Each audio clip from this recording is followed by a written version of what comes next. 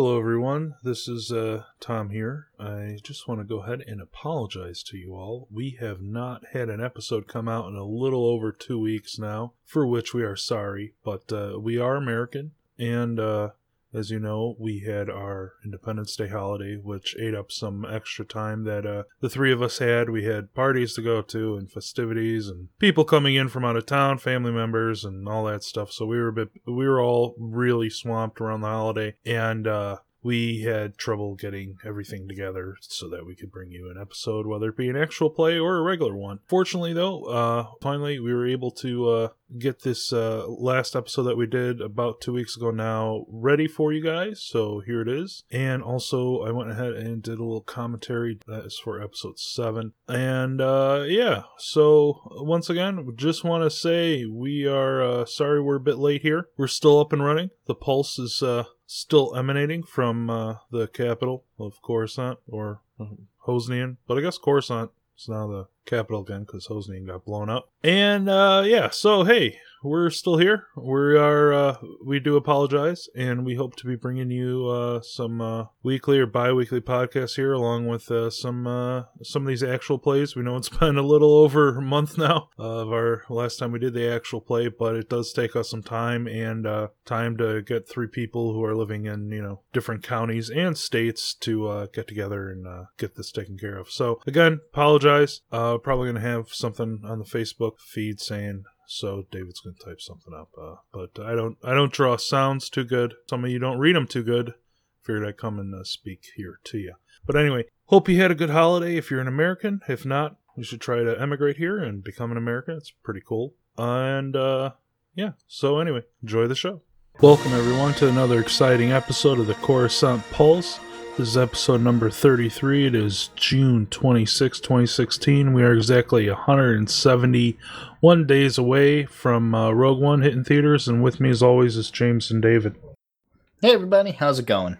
Hello everyone. Ooh. We got a whole bunch of Rogue One happenings this week. We were going to do an actual play, but an Entertainment Weekly article came out that's quite large with a lot of official character info from the upcoming film Rogue One. So we're going to go ahead and push that off for another week again and talk about this. Exciting nevertheless, though. I'm sure this is stuff people want to hear about more than the actual play, unfortunately, but it's just the way it is. Don't worry, I don't take it personally or anything. No, everyone wants to hear about the actual play. Fuck that. Anyway, yeah, so we got a whole bunch of character descriptions, whole bunch of nice pictures. I don't know, what do we want to talk about first? Makes sense. Why don't each of us, pick one of the characters to start off with and just, start rolling from there. For me, I've got to say one of the pieces that really came out that I'm most interested and excited in was the description of K2SO, which is the droid that you see in the trailer. That's big, hulking, lumbering droid that's being voiced by Alan Tudyk. I think for me, there's one line in the description that really made me excited to kind of see it. Like the description that Entertainment Weekly gave was, that it's a powerful security droid that is the antithesis of C-3PO. He is not interested in human cyborg relations, and they quote it as, and the complete opposite of a neurotic fuss bucket. K2 is a bit like Chewbacca in a droid body. He doesn't apparently give a shit about what you think, and he just speaks the truth. But for me, there's one final line in here in the Entertainment Weekly piece that really kind of like sparked my curiosity. And that is, like Jin, he's also seeking a bit of redemption for past wrongs. Droids too can have regret. Now, I want to pause on that for a second, because the idea of a droid having regret, that to me is something absolutely incredible, because they are programmed machines, and to have regret means to be cognizant of your orders, and even if you're unable to do anything about your orders, to still be able for a machine to make the moral judgment in some way, shape, or form that this is not what they want to do, regardless of if they are forced to or not, and to experience the emotion of guilt. That's just something that's absolutely delicious. And I think that for me, one of the things I'm really excited about K2 is that it's going to be a very different kind of droid. Because so far, the droids have basically been in kind of like a number of extreme directions.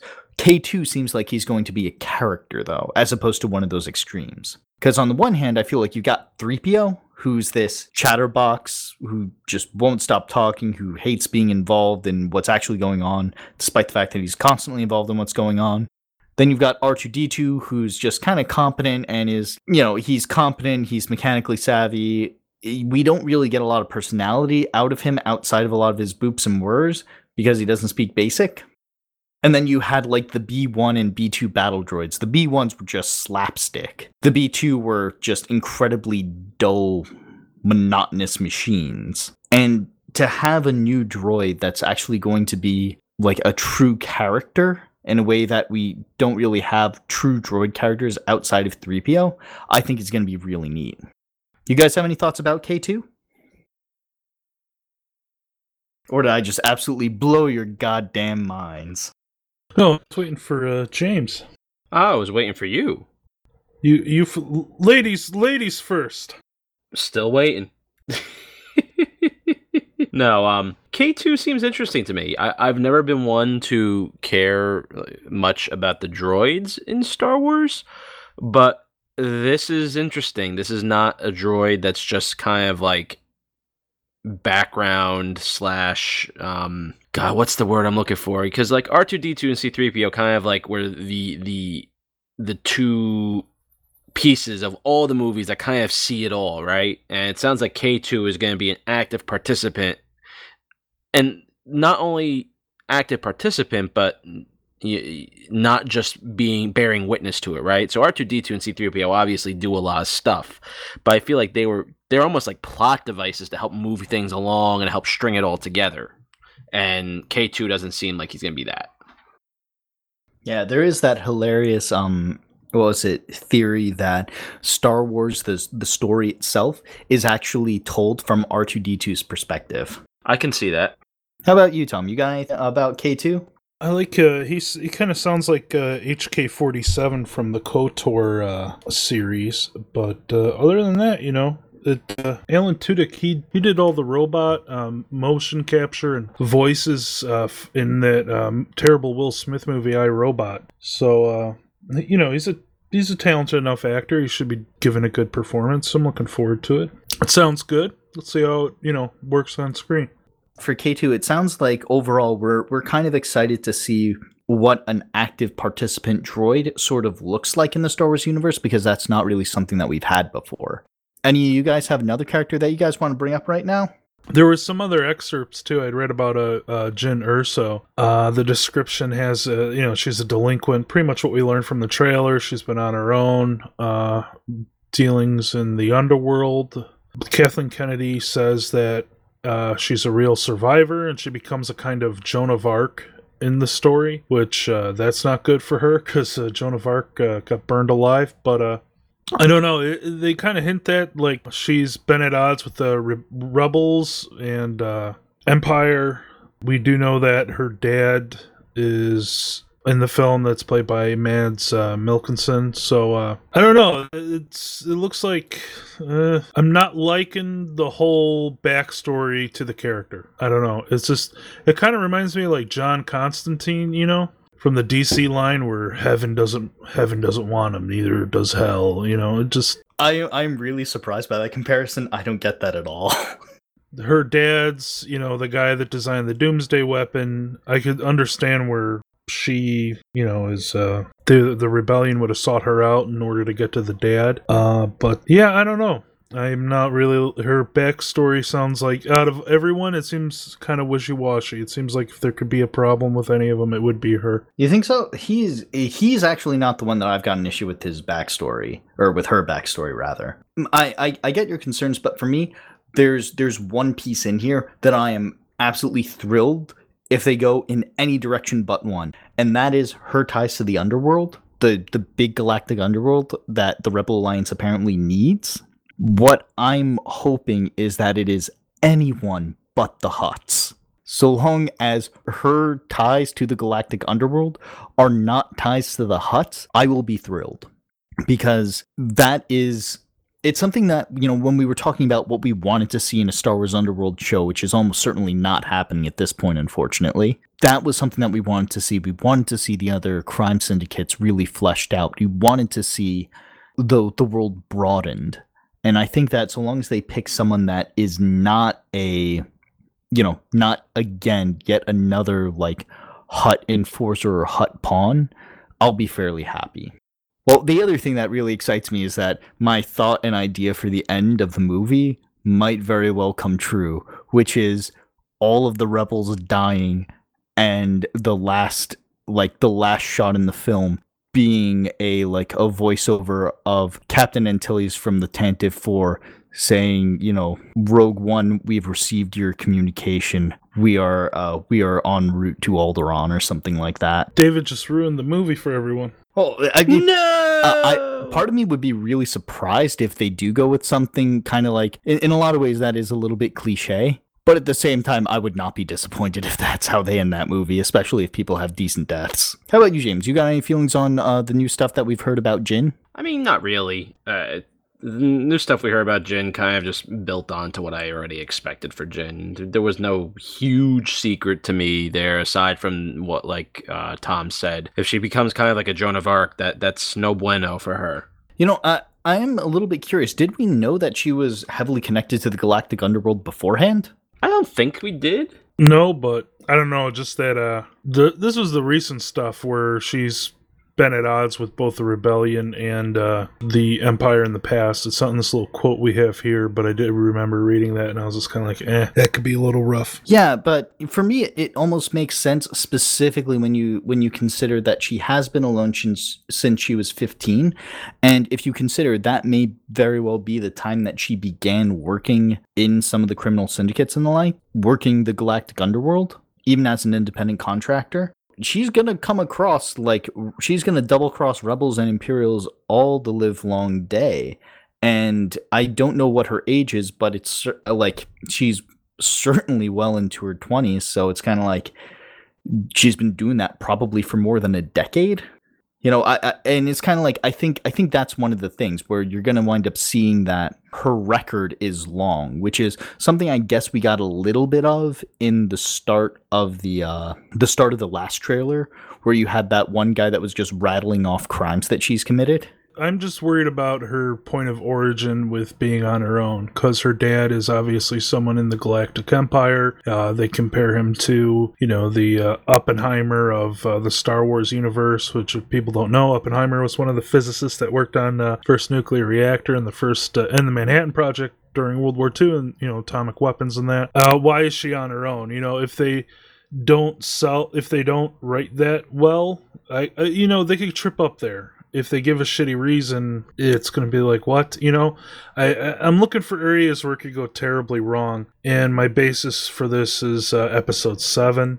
This is the same writing committee. I just don't want to see a weak character, I hear that. I think I can understand that. If they don't have a good reason, then yeah, her story will sort of fall apart there. For me, the real question is even if the story falls apart there, will the acting and what's happening now be good enough to kind of make us forget about that?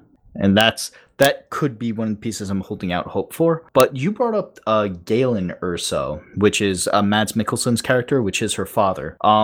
So why don't we talk a little bit about that right now? Because you already brought up the big point, which is that he is some kind of doomsday knowledge guru who's being sought both by the Empire and the Rebellion. And that, for me, was one of the weird pieces about this. And specifically the idea that both the Empire and the Rebellion are seeking, him out. Because honestly, when I first read it, I kind of expected that, no, he's already captured by the Empire, but it seems like that's not the case. What the hell was he doing, leaving his 15-year-old daughter alone? Why wasn't she in hiding with him or something like that? That's the area where we don't know the story, and hey, they could explain it all away pretty well, and it could make sense, and it could be perfectly fine, but that's like a gray area in all these character descriptions. So I'm like, ooh, this could be bad. How about you, James? You got any thoughts on Galen before I hop back in there? I mean, Galen, like you said, I was kind of like, all right, if he's not of the Empire yet. Where has he been? Why has Jin been on her own? You know what I mean? Yeah, and now I'll hop back in. And the one thing that makes me a little bit comfortable with the situation is that in the article, that specific question is called out. And it's something that's very obvious they're at least aware of. So whether or not we like the answers they're going to wind up giving us, they're going to have some kind of answer. So there's at least that. But at the same time, quality of the answer, who knows? Yeah, I mean, hey, if they tell us, as long as they tell us their answer, they don't admit it and don't say you'll have to wait till next time. I'm positive they're not going to make us wait till next time. The only question is, are we going to get that in Rogue One Catalyst, which is the book that's coming out before the film, or is it going to be in the movie? I'm really hoping it's in the movie. Or they'll say, "Oh no, just rewatch episode 4. You'll figure it out."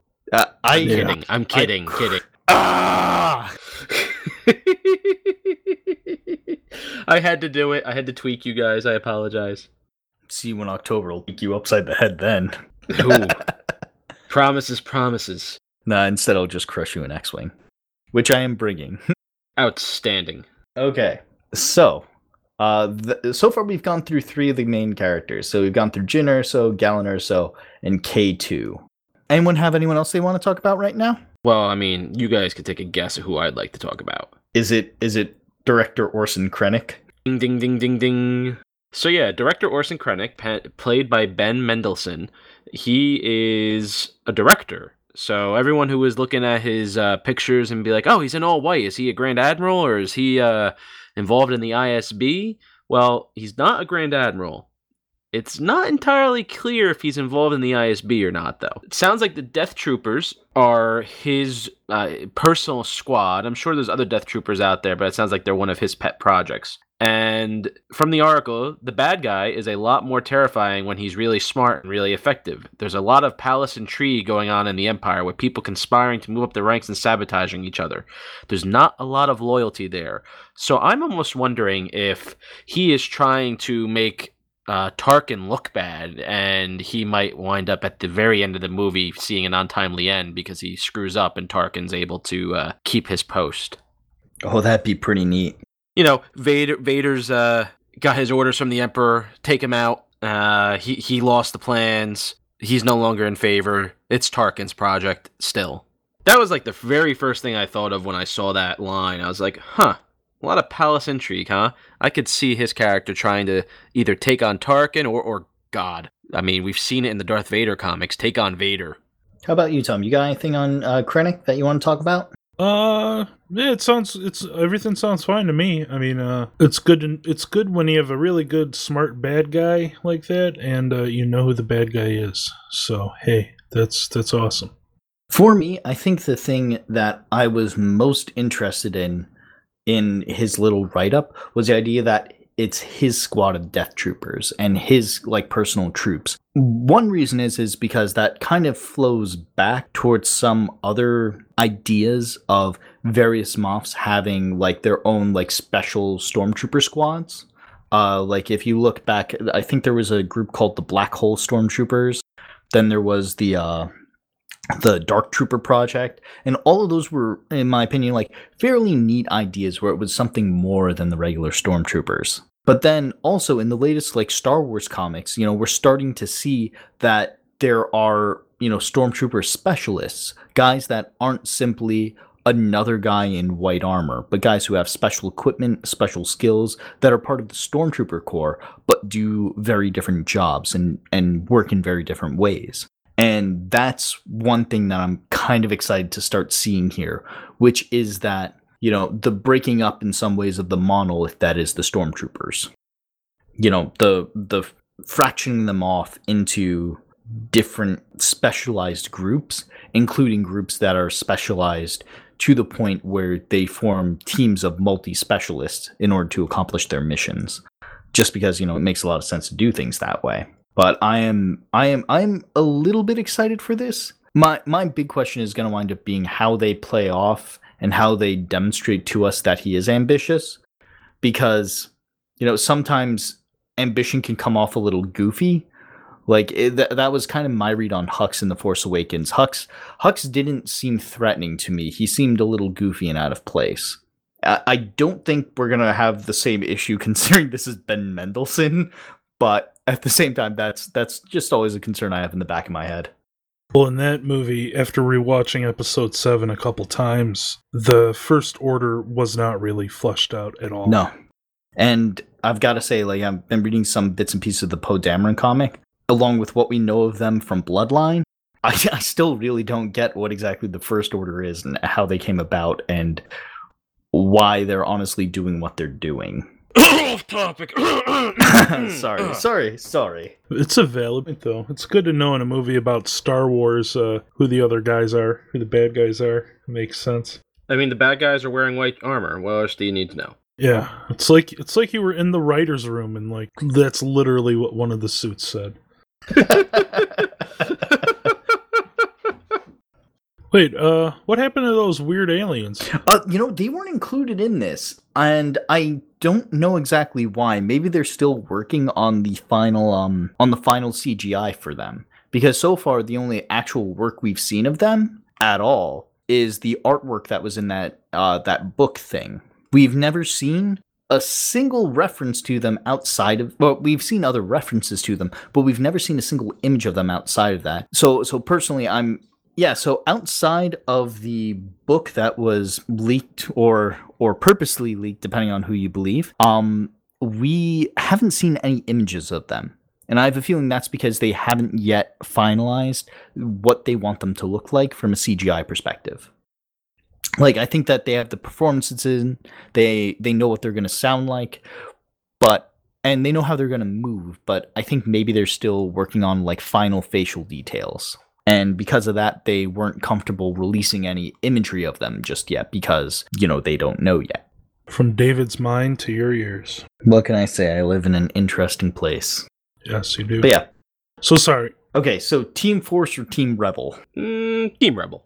All right. First off, let's talk about Captain Cassian Andor. He's Diego Luna. And so he's apparently... I don't even know, like, a really good analog. James, Tom, you guys know a lot more about World War II than I do, so maybe you can figure it out. But in a lot of ways, it seems like he's like a super smart, like, not quite by the books rebel. So he is an intelligence officer. That's something that we know. And he is really looking to resist the Empire effectively and intelligently. This is for Cassian, right? Yeah, that's Cassian Andor. Yeah, he is from the write-up here. He is in direct contraindication to what you just said, a by-the-book rebel intelligence. Well, that's the thing, though. Like, you look at that and the other piece, and it's like, by the book, in my opinion, means a square, which it immediately then says he's not a square. Some suit screwed this up. But yeah, I mean, for me, I guess the interesting piece that came out here is the fact that he's an intelligence operative. Because the rest of it sounds like fairly straightforward for what I would expect an intelligence operative to be doing. Does that make sense? Yeah, it makes sense. It's one of those things where, he's there to balance out Urso's, I guess. I don't know, it seems like Urso's going to be a bit more of like a Han Solo style decision maker, where the decisions are just going to be made mostly off of instinct, whereas he's probably the guy that's thinking through things and trying to put a rein in on her. Which makes sense. You need somebody to do that. Yeah, not disagreeing with you. So the other guy we've got is Bodhi Rook. He's apparently going to be their lead pilot. He's the guy being played by Riz Ahmed, and apparently he's primarily a cargo pilot, but he is also their technical expert. So part of me is thinking like he's probably a former smuggler or something like that. And I'm really interested to see like, okay, so he's a cargo pilot, slicer, hacker kind of guy. That to me is going to strike me as a little bit odd if that winds up being his actual role. It also could be that he is like Ardois. As soon as I saw that, I was like, he's like Dwa. Yeah, I guess maybe. I just don't know if that's something that I like. Well, he's a pilot guy. They need a pilot guy, so that's what he is. Yeah, do you guys think he's going to be fairly major in this thing? Part of me thinks that he's gonna be gone fast. Maybe that's just because I haven't seen him in the trailer, because I don't think he actually even made an appearance there. Guys like Bodhi and some of the others, you don't really need to know, go into too much detail with in this film. My chief concern would be, Jane Erso, her dad, Kendrick, and then of course the best for last. Those are going to be the big characters. Yeah. And maybe, we were just talking about him. Chira? Cassian. Oh, Cassian, yeah. No. Yeah. He'd be, close in there with him. But the rest of them, I think, are just going to be, color for the background, which is fine. Mm-hmm. Supporting characters. Maybe Donnie Yen a bit more. You brought up Donnie Yen, and he and his partner, Jiang Wen, are the last two that we sort of need to talk about. This was actually the backstory that I was most not upset by, but the least understanding of how this is going to work into what the rebels are really doing. Because, Chirrut Imwe, who is Donnie Yen's character, is not a Jedi, but he's devoted to the Jedi ways and has used his spirituality to overcome his blindness in order to become a formidable warrior. And, he apparently still believes everything that the Jedi were about, but he maintains that belief even though the Jedi aren't there anymore. And because of that, it now falls in his mind to him and everybody else to take a stand and continue the Jedi way. And that really bothered me for a number of reasons, I guess. Do you guys want to mention anything before I start ranting? No, I'm good. You can rant. Yeah, go for it. So for me, the idea, okay, so I guess the straight up question is, are we equating Jedi with Force sensitivity? And how, is his Force sensitivity his spirituality, which overcomes his blindness? Because blindness is, it's a major, handicap. And the idea that you can just split away if you're spiritual enough or if you believe in enough isn't something that I part of me is actually bothered and offended by the mere premise of it. You're just not spiritual enough. That's why you still suffer from blindness. I know that's not the direction that they meant to go in or want to go in, but that just bugged the heck out of me. And the other thing is the idea of him being this warrior monk. That just wasn't really interesting to me. I know that we've all known that this direction that he was headed in, because ever since he beat the crap out of a bunch of stormtroopers with a wooden stick or something like that. Out of all of these characters, it honestly just feels like he does not fit. And I'm really worried, specifically in his story, that it's just not going to mesh, and he's going to feel really weird and a lot like an outsider unless he gets brought in a really major way somewhere in the film. But because right now it's kind of like you've got this rebellion story over here, they're going to go get things, and you have this other guy who's like, in Base's line, they have this basically Don Quixote and Sancho Panza, and that almost feels like a separate story. Okay, that was my rant. You're crazy. I don't get any of that at all. I mean, this is where we saw the character was kind of going, a Force user who is not a Jedi, but a Force user, and he's blind, so wait, he uses the Force to see. Is he a Force user? I think he is. Yeah, I mean, look, they're implying it in the description. I mean, he's using his spirituality in quotes. It's not in quotes, but you know what I mean, to overcome his blindness. What do you think they're talking about? Well, I'm hoping it's Force sensitivity, but I'm not positive on that front.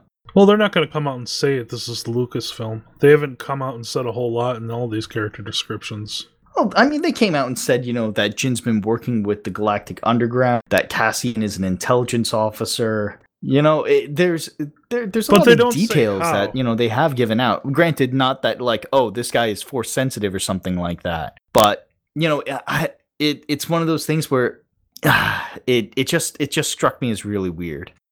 Granted, if they bring the Madukai in through him, I would be happy.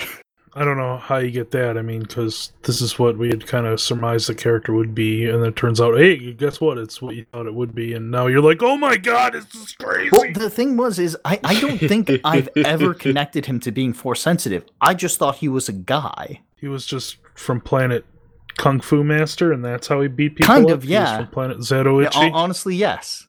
So we all knew he was blind and he was able to cast, and we just thought he was just some guy that could do it without the Force in a universe that the Force exists. That was honestly me. Maybe it was foolish of me, but yes, that is exactly the path my mind went down. I kind of expected him to be a person who was possibly trained as a Jedi as a youngling and then left the Order. Maybe he had no choice to leave the Order. With the whole Order being destroyed. Well, wait, that'd only be 19 years before this, so he'd have been a bit older, because there's no way Donnie Young's playing a 19-year-old in this movie.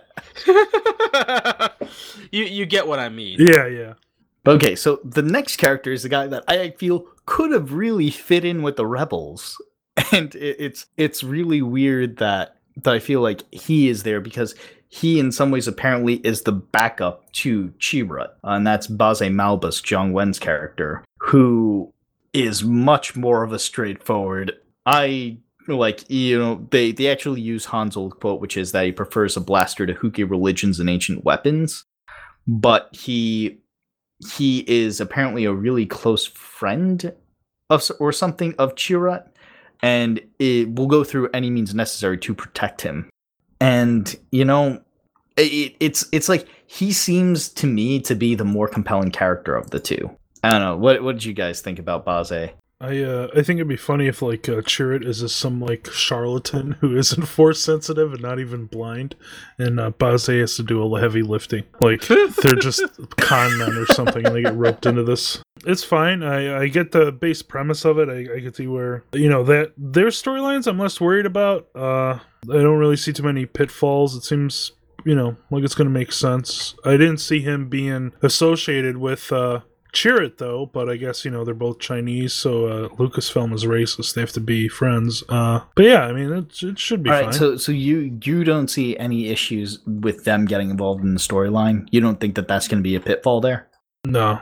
All right, for me, yeah, out of all this stuff that has come out, Chirrut and by extension Baze are really the two that I am most concerned with how they're going to wind up coming into the story. Their introduction is the thing that I am most concerned about, to be honest. You're crazy. I know, man. It's crazy. You've got all these other things that you're worried about, but for me, it's just no. I'm concerned how the blind Force sensitive monk is coming in, because it might be too unbelievable for me. Yeah, in a Star Wars movie, just think about that. Yeah, okay. And then I think we're last but not least, absolutely. Right? Saw Gerrera, which we saw him in the trailer, and his little speech that we hear is a bit more haunting after knowing that it is Saw Gerrera, and we'd look it up. It was from a old Clone War episode. You can see him, or an arc. And he's sort of a rebel extremist. He's not only is he with the rebellion or fighting for their same cause to overthrow the Empire, but he goes about it in kind of extreme ways. If you're a D&D fan, he's kind of chaotic good. He'll do anything he has to for the betterment of his cause as he sees it. So we went ahead. At least I watched that arc. I remember it now after seeing it. And remembered his character. I didn't know off the top of my head when they said Saw Gerrera. I'm not that big of a Star Wars nerd, but I remember watching it before. And lies. Yeah, I got a big. This is pretty cool that they're bringing someone from the Clone Wars, and it's a good character, and I like the direction they're going with it. And they got one of the best actors on the planet to go ahead and bring the character to life on the big screen. So it'll be pretty cool. Forrest Whitaker is a pretty accomplished actor, and they got a pretty cool character for him to play. Yeah, for me, I didn't remember the Onderon arc super well, but I rewatched it again as soon as it came out that it was Saw Gerrera and that he was in the Onderon arc, just to get sort of a feel for the character. And yeah, I'm a little both confused and really interested in what has happened to Saw since the end of that Onderon arc, because the end of the arc is that he was blaming himself. Quick spoiler alert for if you haven't seen it. He blames himself for the death of his sister, and that. I mean, Yeah, it was his fault. and the fact that he was celebrating that, he took it down too. I think for me, like the really interesting piece there was that it looked like he was taking to heart, a lot of the ideas that that his sister Stella was giving him, or Stella was giving him, and then all of a sudden, like when she died, I thought he was going to move towards like, all right, no, I'm going to change my own mind and, honor her legacy the best way I know how, which is, like to follow like her commands, her thoughtfulness, her carefulness. And instead, it looks like instead of moving in that direction, it looks like his brakes just got pulled off and he's just like, no, we're going to do this and we are just going to wreck things, because that was his modus operandi in the episodes. This is the first Clone Wars episodes I ever watched, and I was like, this really isn't a kid's show. That there's weird Ashoka subplots of romance that That's I don't because really you haven't watched the show, man. You need to watch the show. Relax. I was like, there's weird romantic subplots that are obviously romantic subplots, not for a child crowd, and soft war and terrorism. I was like, interesting. And after watching it, I'm even more excited to see Forrest Whitaker. If you go back a bunch of episodes, I believe I was most excited to hear what Forrest Whitaker's character was going to be, and now knowing what he is, even more excited. Oh, that's awesome. So I guess since this was sort of like the first episodes of Clone Wars that you watched, what did you think about Saw Gerrera's character in those shows? Like, or were there any parallels to anything else that you could think of? That's a great question. No major parallel hit me off the top of the head. I'm sure if there is one and you mention it, I'm gonna smack myself. But he definitely had a "I'm gonna do it my way" attitude. So I guess maybe kind of like Senator Graham Bel-Iblis. Yeah, Garam Bel-Iblis. Yeah, Garam Bel-Iblis. And he also very headstrong, very like, no, I know what I'm doing. You're just senator. You're just this. I want to be in charge. And gracious about it when he was wrong, but not entirely convinced he was wrong. Yeah, I can see that. It's kind of like, he is what's the best way to it achieved the goal, so it was fine that they didn't go his way. At the same time, he doesn't really move to that idea or that notion. Does that make sense? Well, one of the other things that it was something Pablo Hidalgo tweeted out, which was just rewatch the Onderon arc and Charlie Wilson's War back to back, and what an interesting commentary on arming rebel groups. Oh yeah. Because yeah, in a lot of ways he is, I don't know, what's the best way to put it? He at the very least, it sounds like he becomes a straight-on terrorist. And I wonder if maybe that's because he thinks that if they had done what he wanted to do, and they had done the house-to-house fighting, that if they had done the house-to-house fighting, they wouldn't have brought in those other droids, and, it would be bloody, but it wouldn't have costed him his sister. Yeah, I could see that. I don't know if I like that, him going that route, but I could totally see them doing it with that. Yeah, and I'm definitely not convinced either that's a correct decision to make, but I feel like that's the direction that they've decided that character is supposed to be in. Yeah, I could see that making sense. Not happy about it, but I could see it. For me, I thought the idea that he's just continuing this fight and he's leading a band of rebel extremists, maybe that's actually where those aliens pop in that we were talking about before. Maybe I don't know. I don't think Saw Gerrera is going to find redemption here. I just don't find that happening. I think he's going to go out in a blaze of glory, though. That's what I'm really hoping. But okay, I'm so sure. there was another photo that came out that was it's a Death Trooper holding a little Stormtrooper doll. Do you want to know what I think winds up happening fairly early on? I think Saw Gerrera bombs a school bus, or the Star Wars equivalent of a school bus. Yeah, because I think, it's one of those things like they're saying he's an extremist. They're saying he's all but a terrorist. They're saying he's someone that even though the rebellion is desperate, they are still nervous about associating with. And so I think in the film, they have to have that happen some way, somehow. And the fact that there's a Death Trooper picking up like a little Stormtrooper doll, that to me says that something real bad happened, something real questionable, something that portrays the rebels as something other than heroes is going on there.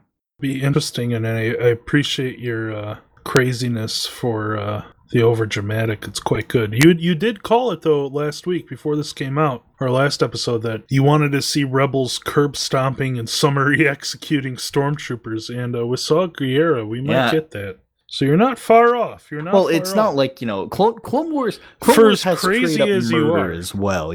Like the Clone Trooper, at the end of the Umbaran arc, just straight up murdering somebody. Yeah, I'm not overly concerned that they wouldn't want to step there. I think for me, the big question is really, how extreme is Saw Gerrera? Because at the same, depending on how high that threshold is, I don't think it could be that high because it is going to be rated PG-13. PG-13 is a lot different than it used to be. Yeah, fucking wasn't Dark Knight, wasn't that PG-13? I think it was. It might have been. I don't know that for a fact. But, I mean, yeah, you can get away with a lot with PG-13. Wow, did not realize. Yeah, The Dark Knight was rated PG-13. Yeah, I mean, that is some... And that is a damn Dark Knight Rises is also PG-13. Well, let's not go talking. That's kind of just a weird movie. Yeah, Dark Knight had some heavy themes, you had some, So yeah, I mean, they could definitely go into some very, very adult areas there that we would all like. Or at least my ass would, Jesus. But yeah. No, that it sounds better. I don't know, after that huge rumor thing that happened with, this is going to be a shit fucking movie and all that, this is good info that all came out on the movie. And looking forward to the new content that's coming out on Star Wars Celebration on July 15th. Yeah, I think that's one thing that we're really keeping an eye out for right now. Which is, what are we going to wind up seeing in Celebration? Because there looks like it almost feels like there's an entire day's worth of panels just devoted to Rogue One. So I feel like they're going to be answering a lot of questions there. I mean, they kind of have to. Well, to be honest, Disney don't have to do shit. We'd want them to. I mean, they don't. I hope so. But they're going to. I'm really hoping for that. Yeah, I mean, they have a whole con of... They have a whole con of people coming, it's a couple 100,000 people coming to a multi-day event at probably some big convention hall in Europe there. So they're going to want to keep, they get a cut of that revenue. They're going to want to keep this up. So it's important to them to bring something to the table to these things. They may not want to, but if they're smart, which they are, they'll bring stuff. Yeah, James brought it up a couple of times with us. I don't know in the episode or not, but really hoping that there's a new trailer for Rogue One coming out of Celebration. Because if I had to pick between a teaser trailer for Episode 8 and a full-blown trailer for Rogue One, I think I'd go for the full-blown trailer for Rogue One right now. Yeah, with you there too. We can wait for Episode 8. Yeah, Episode 8 can wait. It's time to get more Rogue One. It might have a couple screenshots or something from it, a couple images, but... I mean, we already got a good amount of behind-the-scenes stuff from Episode 8, some images here and there, but they're out of context, and speculation is run wild with what it all means. There was one other character that we haven't talked about too much, and that is, that's Mon Mothma. So there was an article about Mon Mothma that I'm pulling up right now, but it was really talking about how her character is going to wind up... what's the right word? She's really the one who's keeping the rebellion together, like the fractured pieces. And there's really one reason why, to me, that's going to be very interesting, and why part of me thinks that Rogue One has a possibility, for at least me, to really help remove some of the sting from some of the stuff that you specifically were talking about in Bloodlines, Tom, where you were talking about how you really did not appreciate how dumb the rebellion felt like they were acting post Mon Mothma, which is pretty much the setup for Bloodline. We'll just pretty much lay out. Yeah. And part of me thinks that, in this film, we're really going to see Mon Mothma making decisions, being the leader, in a way that we were simply told she was, but we've never seen. Reports. We've seen Leia on the front lines. We've seen Leia doing all these various things, but now we're going to be seeing Mon Mothma making decisions, which is not something we've ever done before. Like, she only came in Return of the Jedi as, a person that, was giving a mission briefing, basically. And now to see her as a character, potentially as someone that is going to be demonstrating her ability to lead, her ability to create consensus, it might at least help, to me, feel like I better understand why things fell to hell after she got sick. I mean, that'll make sense. Hopefully we'll get some answers to that, so we'll understand it better. I think that we have that answer for why things went to hell, but I feel like we haven't accepted that answer, because it's kind of like, no, this doesn't make sense. Like, I feel like maybe bringing Mon Mothma's story up a bit more, increasing her importance to the rebellion, to us, the viewers, is going to help make her seem like a stronger character, and make her, make us understand that, no, we're not just telling you, we are now showing you how important she was to the rebellion. Like, it wasn't Leia's show. It has always been Mon Mothma's show. I think that that's something that we lack right now, which is that we don't have that last piece. That piece that says, okay, she is the boss. We know it objectively, but we don't see it and we don't feel it. And that's why when they explain away that, no, Mon Mothma was this great consensus builder, and when she left, her cult of personality kind of evaporated and everything went to hell.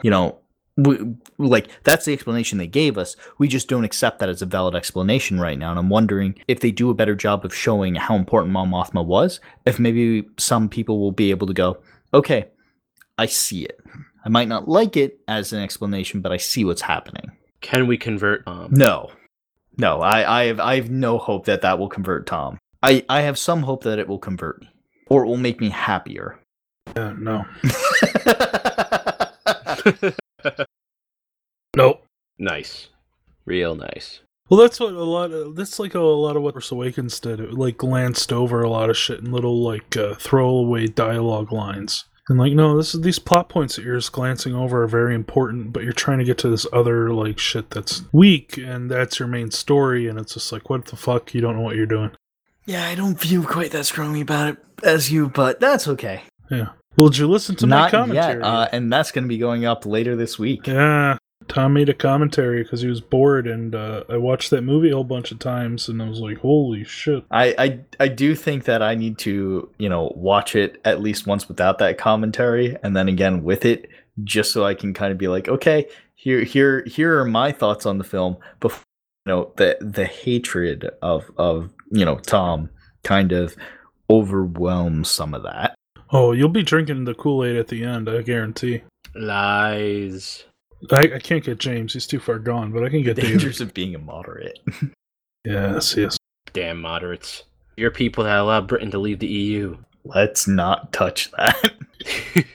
Why not? Yeah. So, anything else Star Wars related, Tom? How come in the Rogue One movie, all the white dudes are the bad guys? Is it because they're Imperials? They're just racist against white guys is all. Well, I'm actually pretty sure that most of the rebels are actually white guys too. You remember the the scene where it's Jin, Cassian, and a bunch of fucking rebels all running to various ships? I'm joking. I don't really care. I'm wounded. Dave is hurt. No, about the race thing. Who cares? As long as it's a good guy. Yeah, that is going to be a big test. Yeah, it's looking like going to be. So that's all I give a shit about.